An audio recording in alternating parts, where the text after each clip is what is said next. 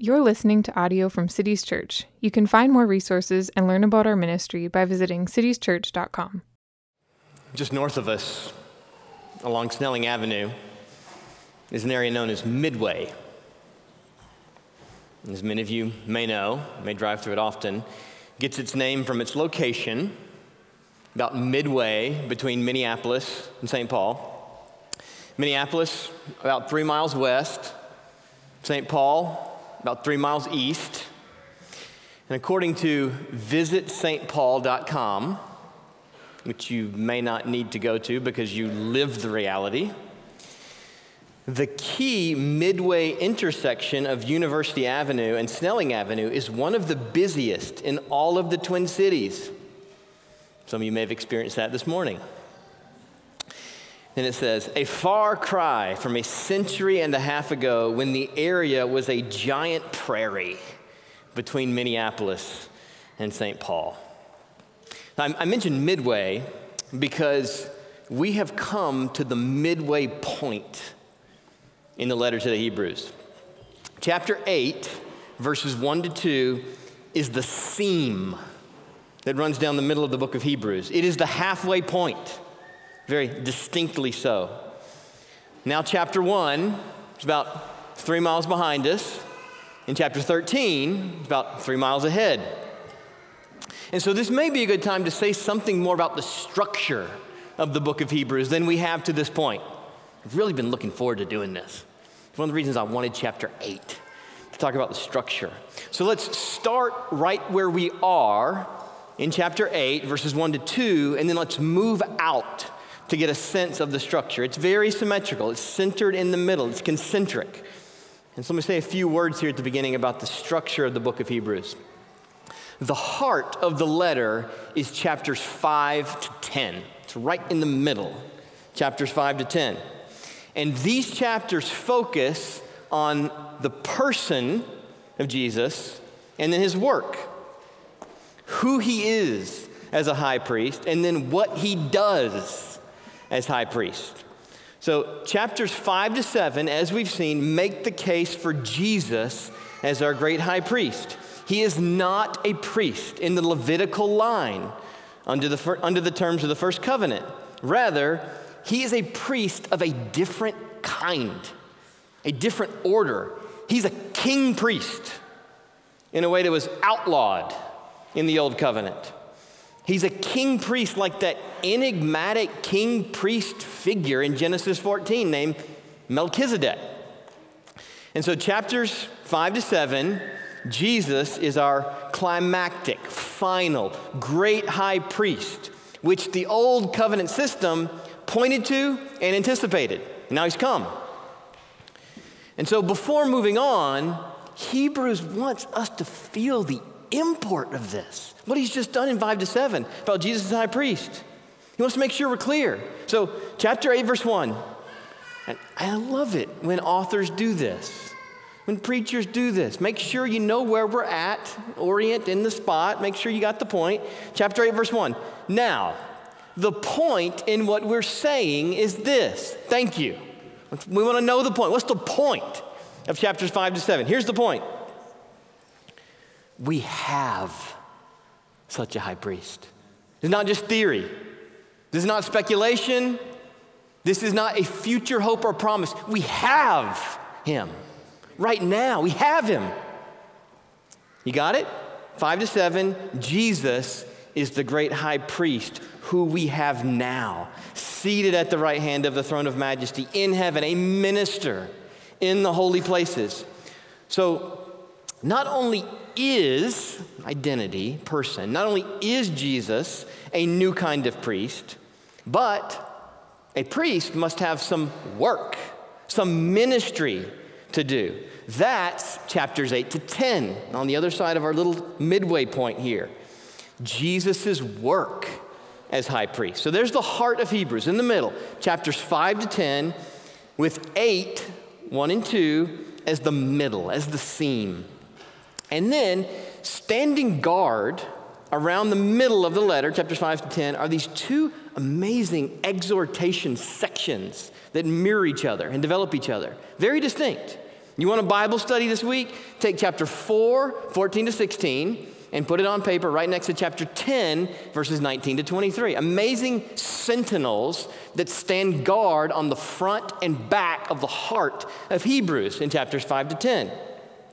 Both passages, so 4, 14 to 16, and 10, 19 to 23, both passages say, like 8:1, we have a great high priest. And both passages name him as Jesus.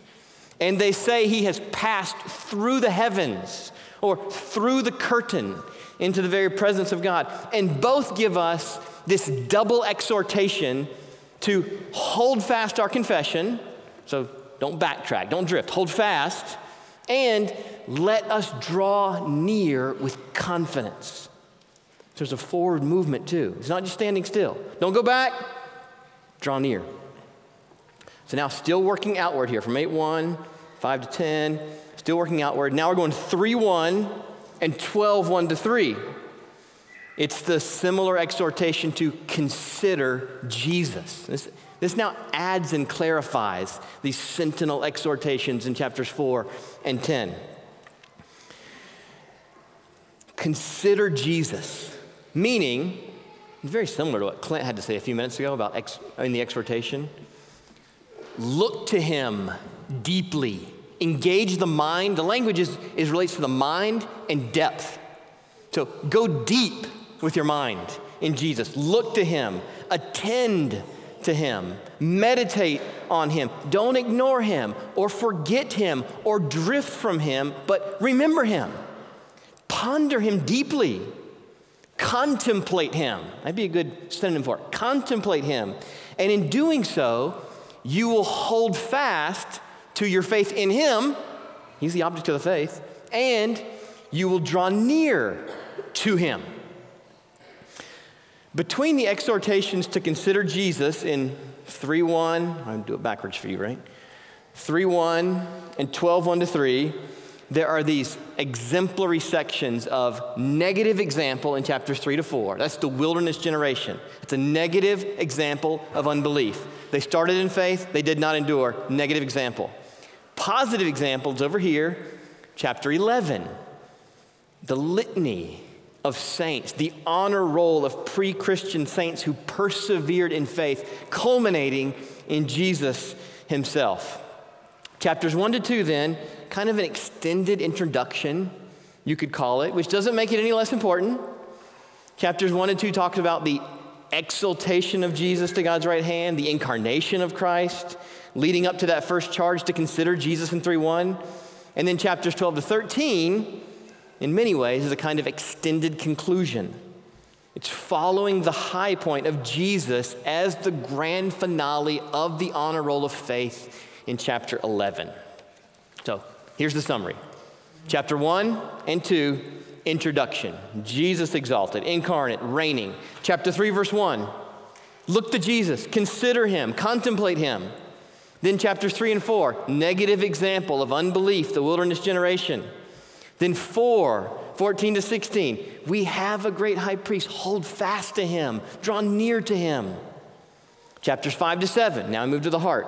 5 to 7, who Jesus is as the true priest. 8:1 to 2, midway. Now the point in what we're saying is this. Chapters 9 to 10, what Jesus does as the true sacrifice. 10, 19 to 23, we have a great high priest, hold fast to him, draw near to him. Chapter 11, positive examples of faith from Abel to Jesus.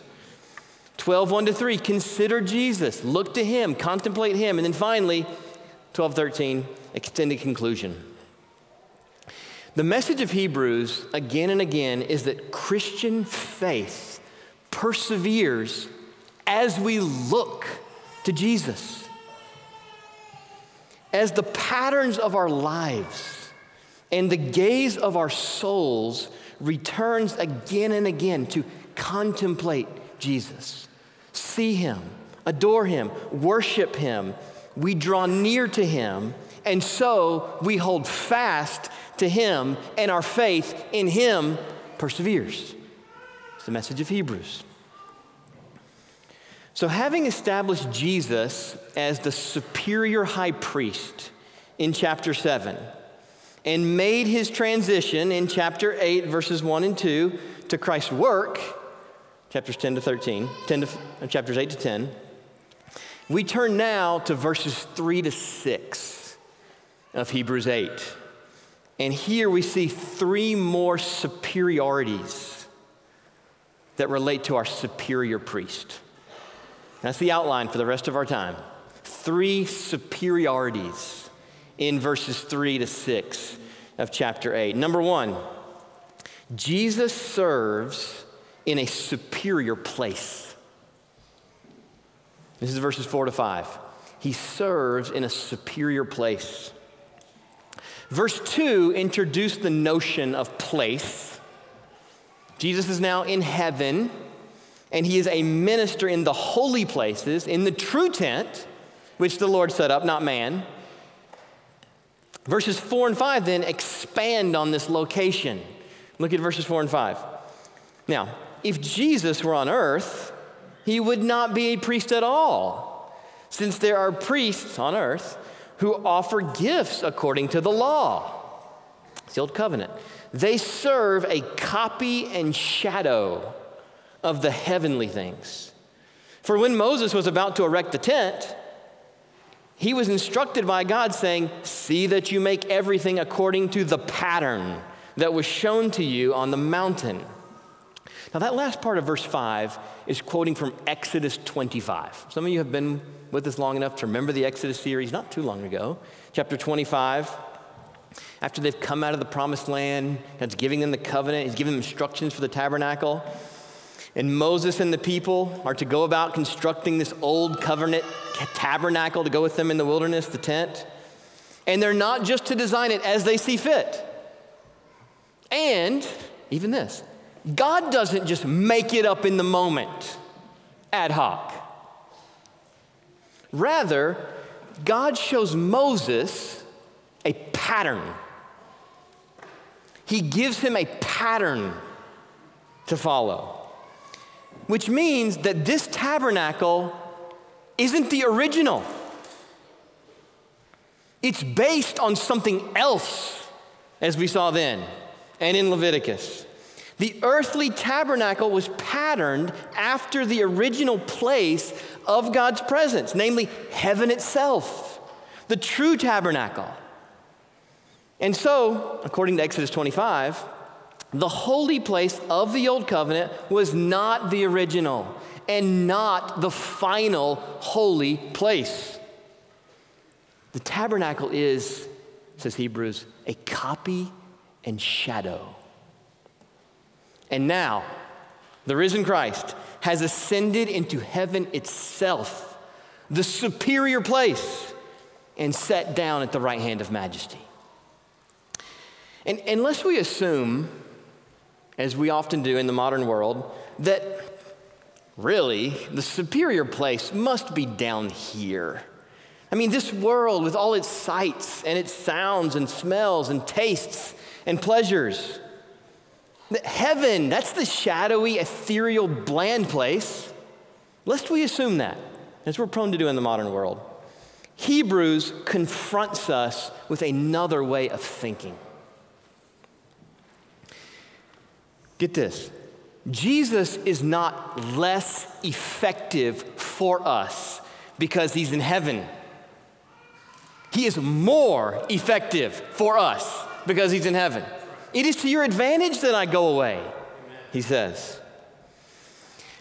And the implications of this for us is not that we would think any less of the realness of our world, but that we would reckon all the more with the realness and the authority of heaven, where Jesus is more real than your problems and your anxieties and the obstacles in your life. Heaven is far more real in the very presence of God than this fallen world with its many glories and sorrows. Heaven is the superior place where our superior high priest ministers for us right now And a day is coming when he will bring the superior place with him when he comes back and remake this world into a new heavens and new earth. So number one, Jesus serves in the superior place. Number two, Jesus makes the superior offering. This is verse 3. Jesus makes the superior offering. There's a hint of this at the end of chapter 7, verse 27. We see there that once for all, he offered up himself. That's huge. That's chapters 8 to 10, expanding on that. And now verse 3 picks up on that hint and says, every high priest is appointed to offer gifts and sacrifices. Thus, it is necessary for this priest, Jesus, to have something to offer. Now remember, chapters 5 to 7, his priesthood. Chapters 8 to 10, his offering. And verse 3 is the beginning of the focus of the offering. That's what we're going to be doing in May. May is focus on the offering of Christ in chapters 8 and 9 and 10.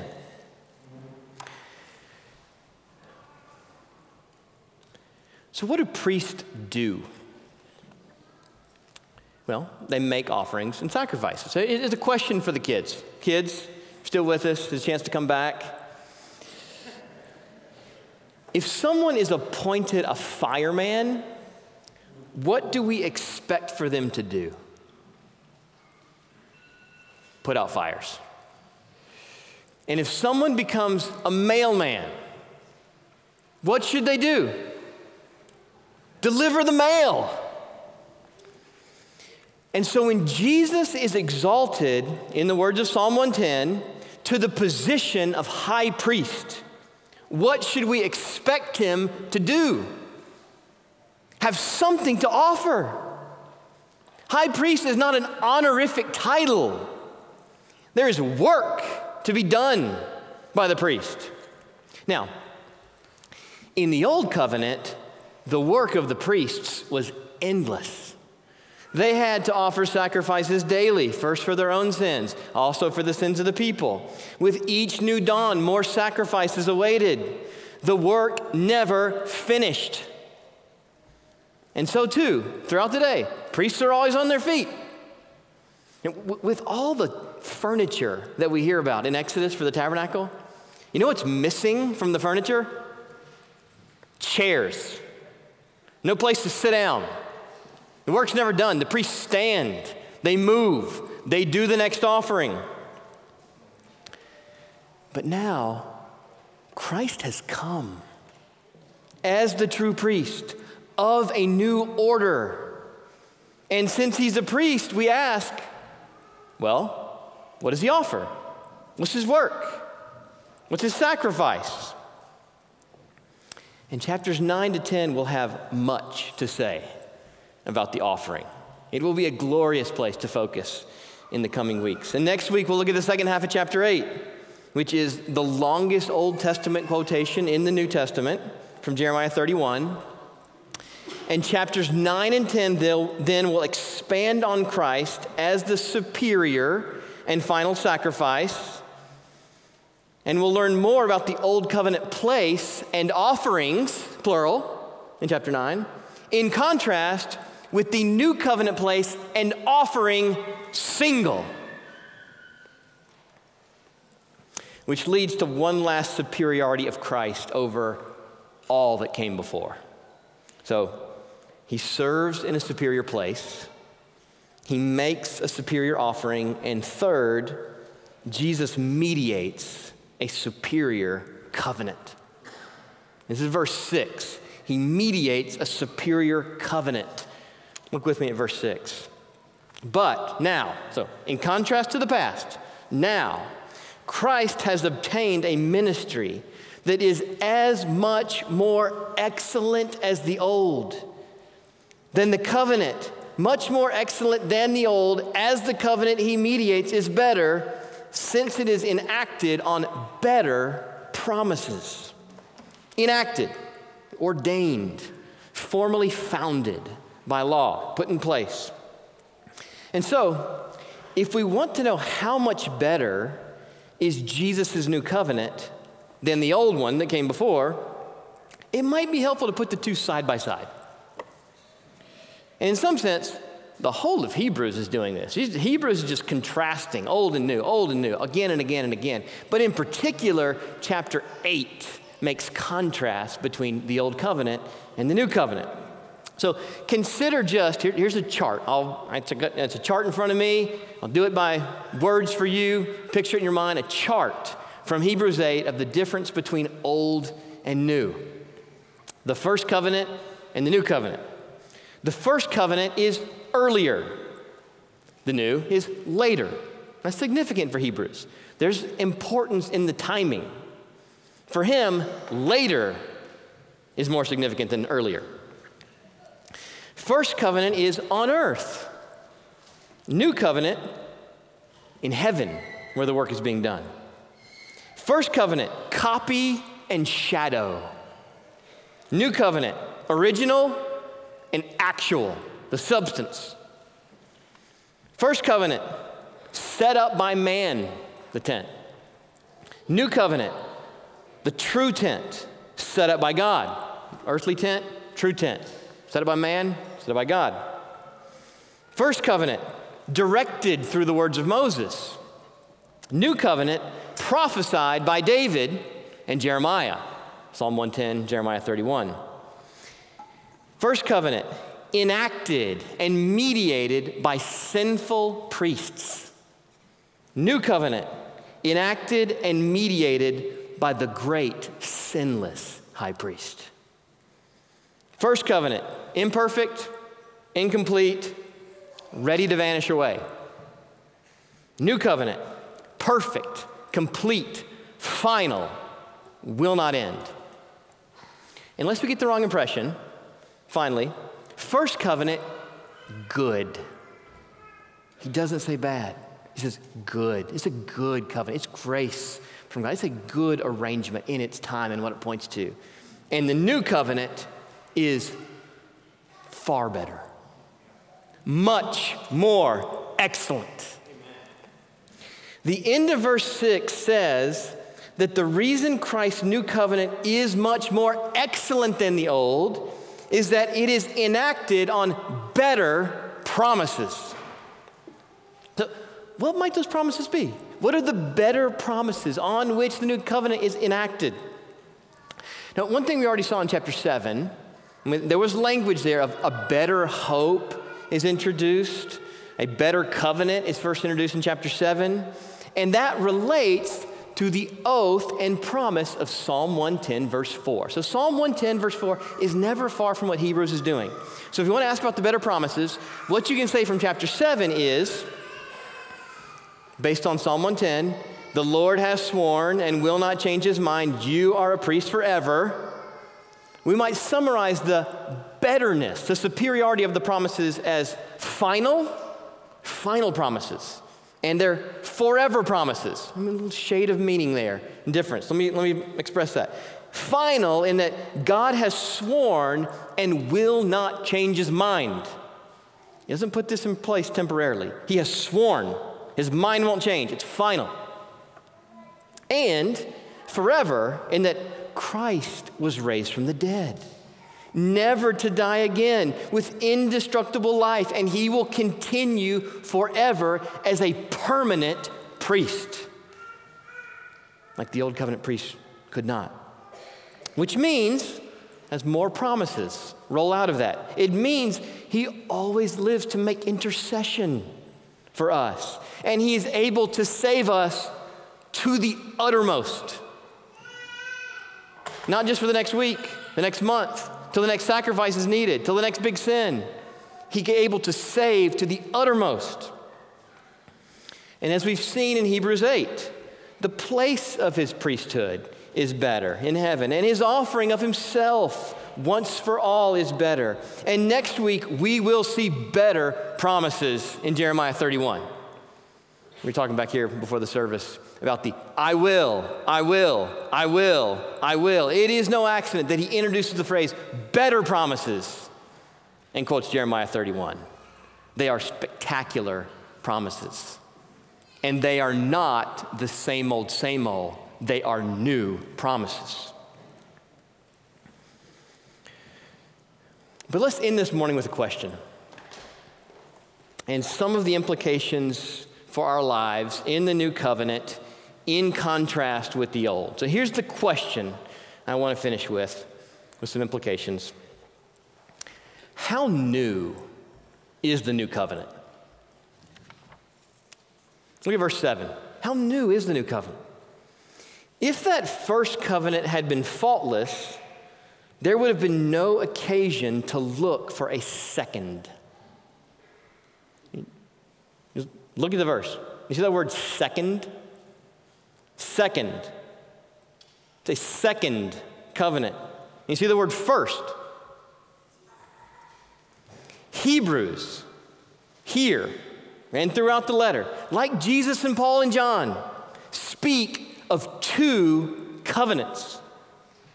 A first and a second. Old and new. And when he says new, I think it's really plain. He means new. Actually new. Not an update. Not an expansion. Not an appendix. Not a renovation. New. There was old, now there's new. There was first, now there's second. And in enacting a new covenant through his death on the cross, as we'll see in chapter 9, the old is brought gloriously to an end. It's God-appointed consummation.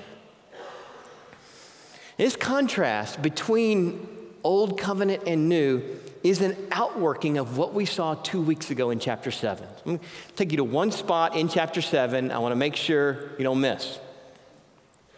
This is chapter 7, verses 11 to 12.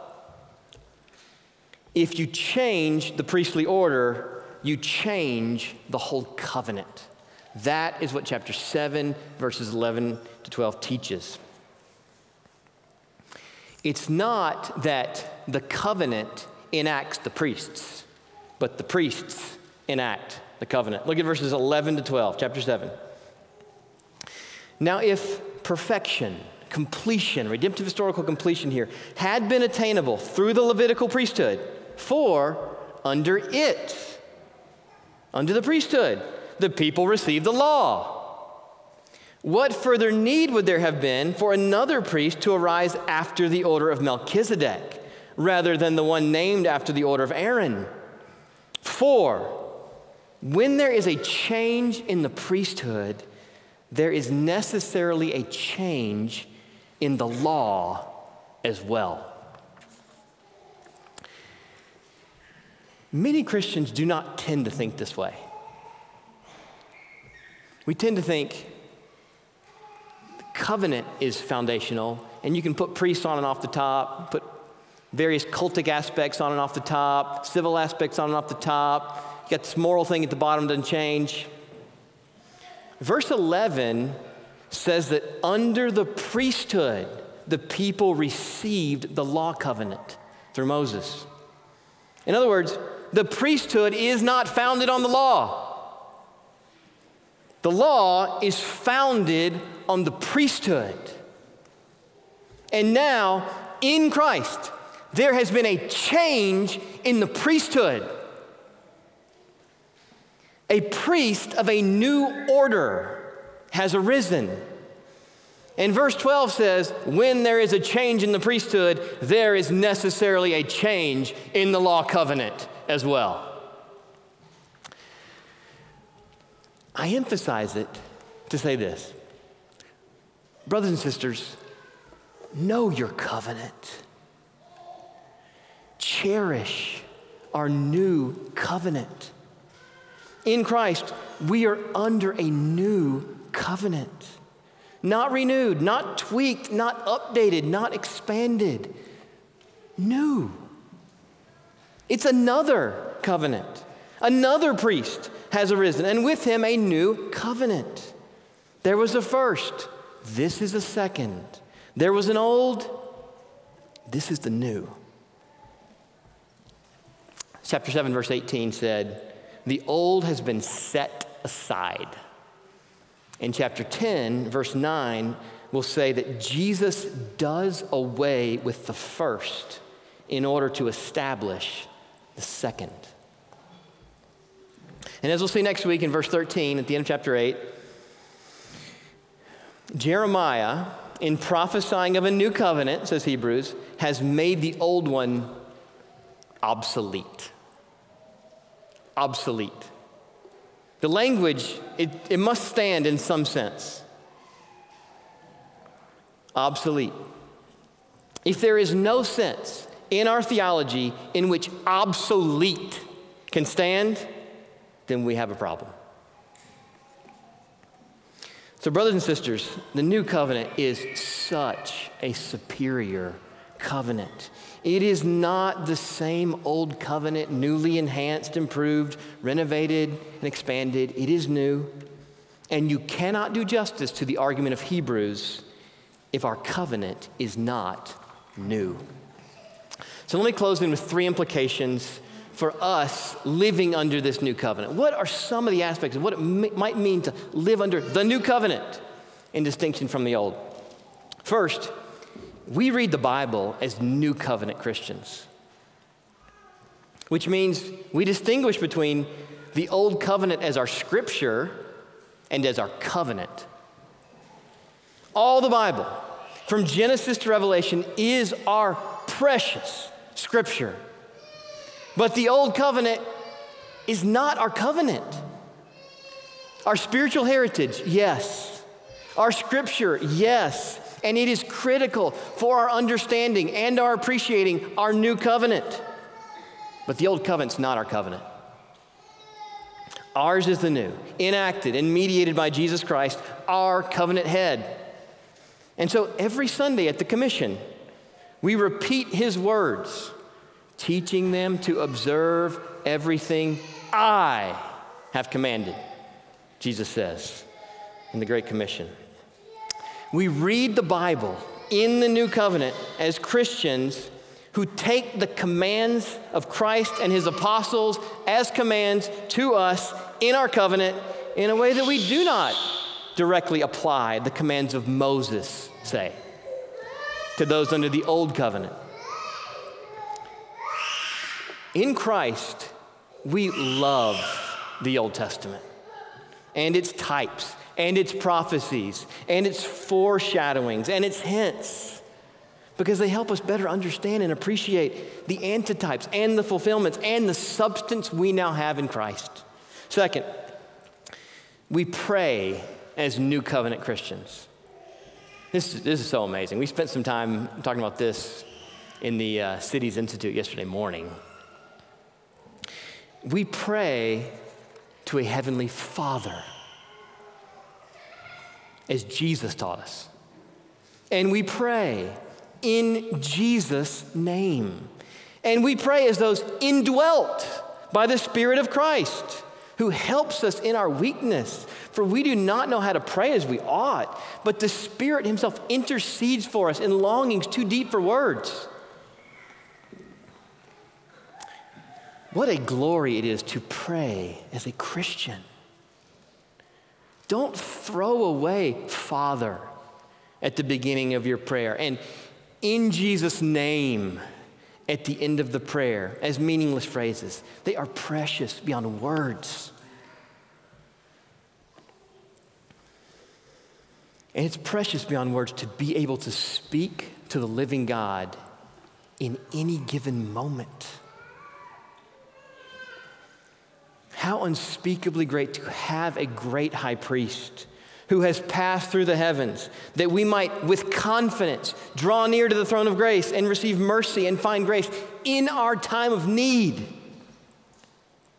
Finally then, we belong to the body of Christ as new covenant Christians. we are not in the new covenant alone. We have fellows.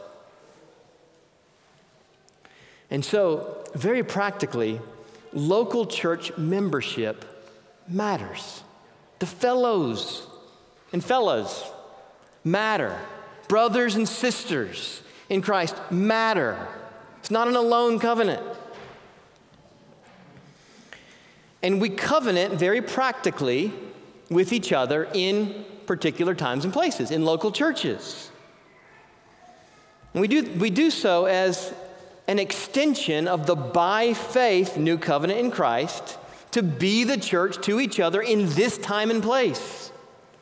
Which means that of necessity, we establish certain parameters for our membership in this church.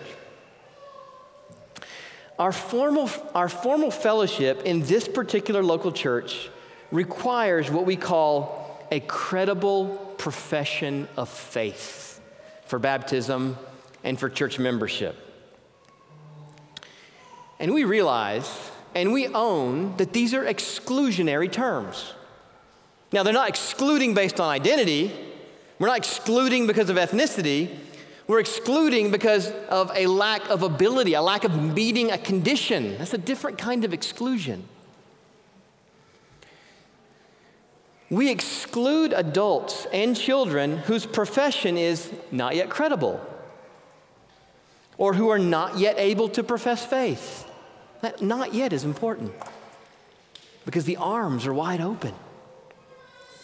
And we have established these terms in part with other reasons as well, including New Testament commands, because we think this best corresponds to the reality of the new covenant in contrast with the old, as we've seen in Hebrews 8. The old covenant at its core was ethnic and tribal. There were provisions for proselytes, but by and large, the covenant members were born into the covenant. The locus of the covenant was a particular ethnicity, and so applying the rite of initiation, circumcision, at physical birth was fitting in the old covenant. But now, Christ has come, and he brought an end to the old with its ethnic and bodily focus. The new covenant is not tribal and ethnically centered. Jew is an ethnicity. Christian is not. And we as Christians are under a new covenant. Today, the covenant locus is those who have experienced new birth. And so, in this locality, we give effort to make our church membership, as best we can, more proximate to God's new covenant people rather than less. Now, we sure hope, and we mean to make sure on this, that being born into a Christian family is a priceless grace, inestimable. To be near to the life-giving, life-sustaining Word, to be cared for by parents who have the Holy Spirit, to be part of a larger church community like this. And in accordance with the terms of the new covenant, we do not presume that birth into a Christian family means eventual new birth. We do not believe that physical birth into a Christian family is the proper occasion for baptism, as we'll do next Sunday, or church membership, but rather new birth by the Spirit. And so we want our church membership to be as similar to new covenant reality as we can reasonably, imperfectly discern, which means baptizing and receiving new members based on a credible profession of faith in Jesus, as we'll do next Sunday. And next Sunday, at the very heart of the new covenant, according to Jeremiah, we'll see, is personally knowing God. And so at City's Church, in light of Hebrews 8, for belonging to this body we confirm the knowledge of God in Christ in view of a credible profession, which is also what we call for and nurture at this table. The glory of Hebrews 8 and the glory of the new covenant is that we can say right now, we have such a high priest. We have the once for all sacrifice finished. That's not only a prayer, it's not a hope, it's not a longing for something that will come. It is true right now. We have such a high priest. And what did our high priest say the night before he died? We rehearse it here every Sunday. This cup, Jesus said, is poured out for you as the new covenant in my blood. We do not only have him now as our great high priest, but he has offered himself and shed his own blood to enact and welcome us into his new covenant. And so this is a meal, first and foremost, for the members of our church. But if you're here with us this morning and you would say, I've experienced a new birth, I profess faith in Jesus, I claim him as my high priest, I claim his once for all sacrifice, his blood by faith into the new covenant, we would invite you to eat with us. Our pastors will come, we'll take and retain the elements and eat together. His body is the true bread. Let us serve you.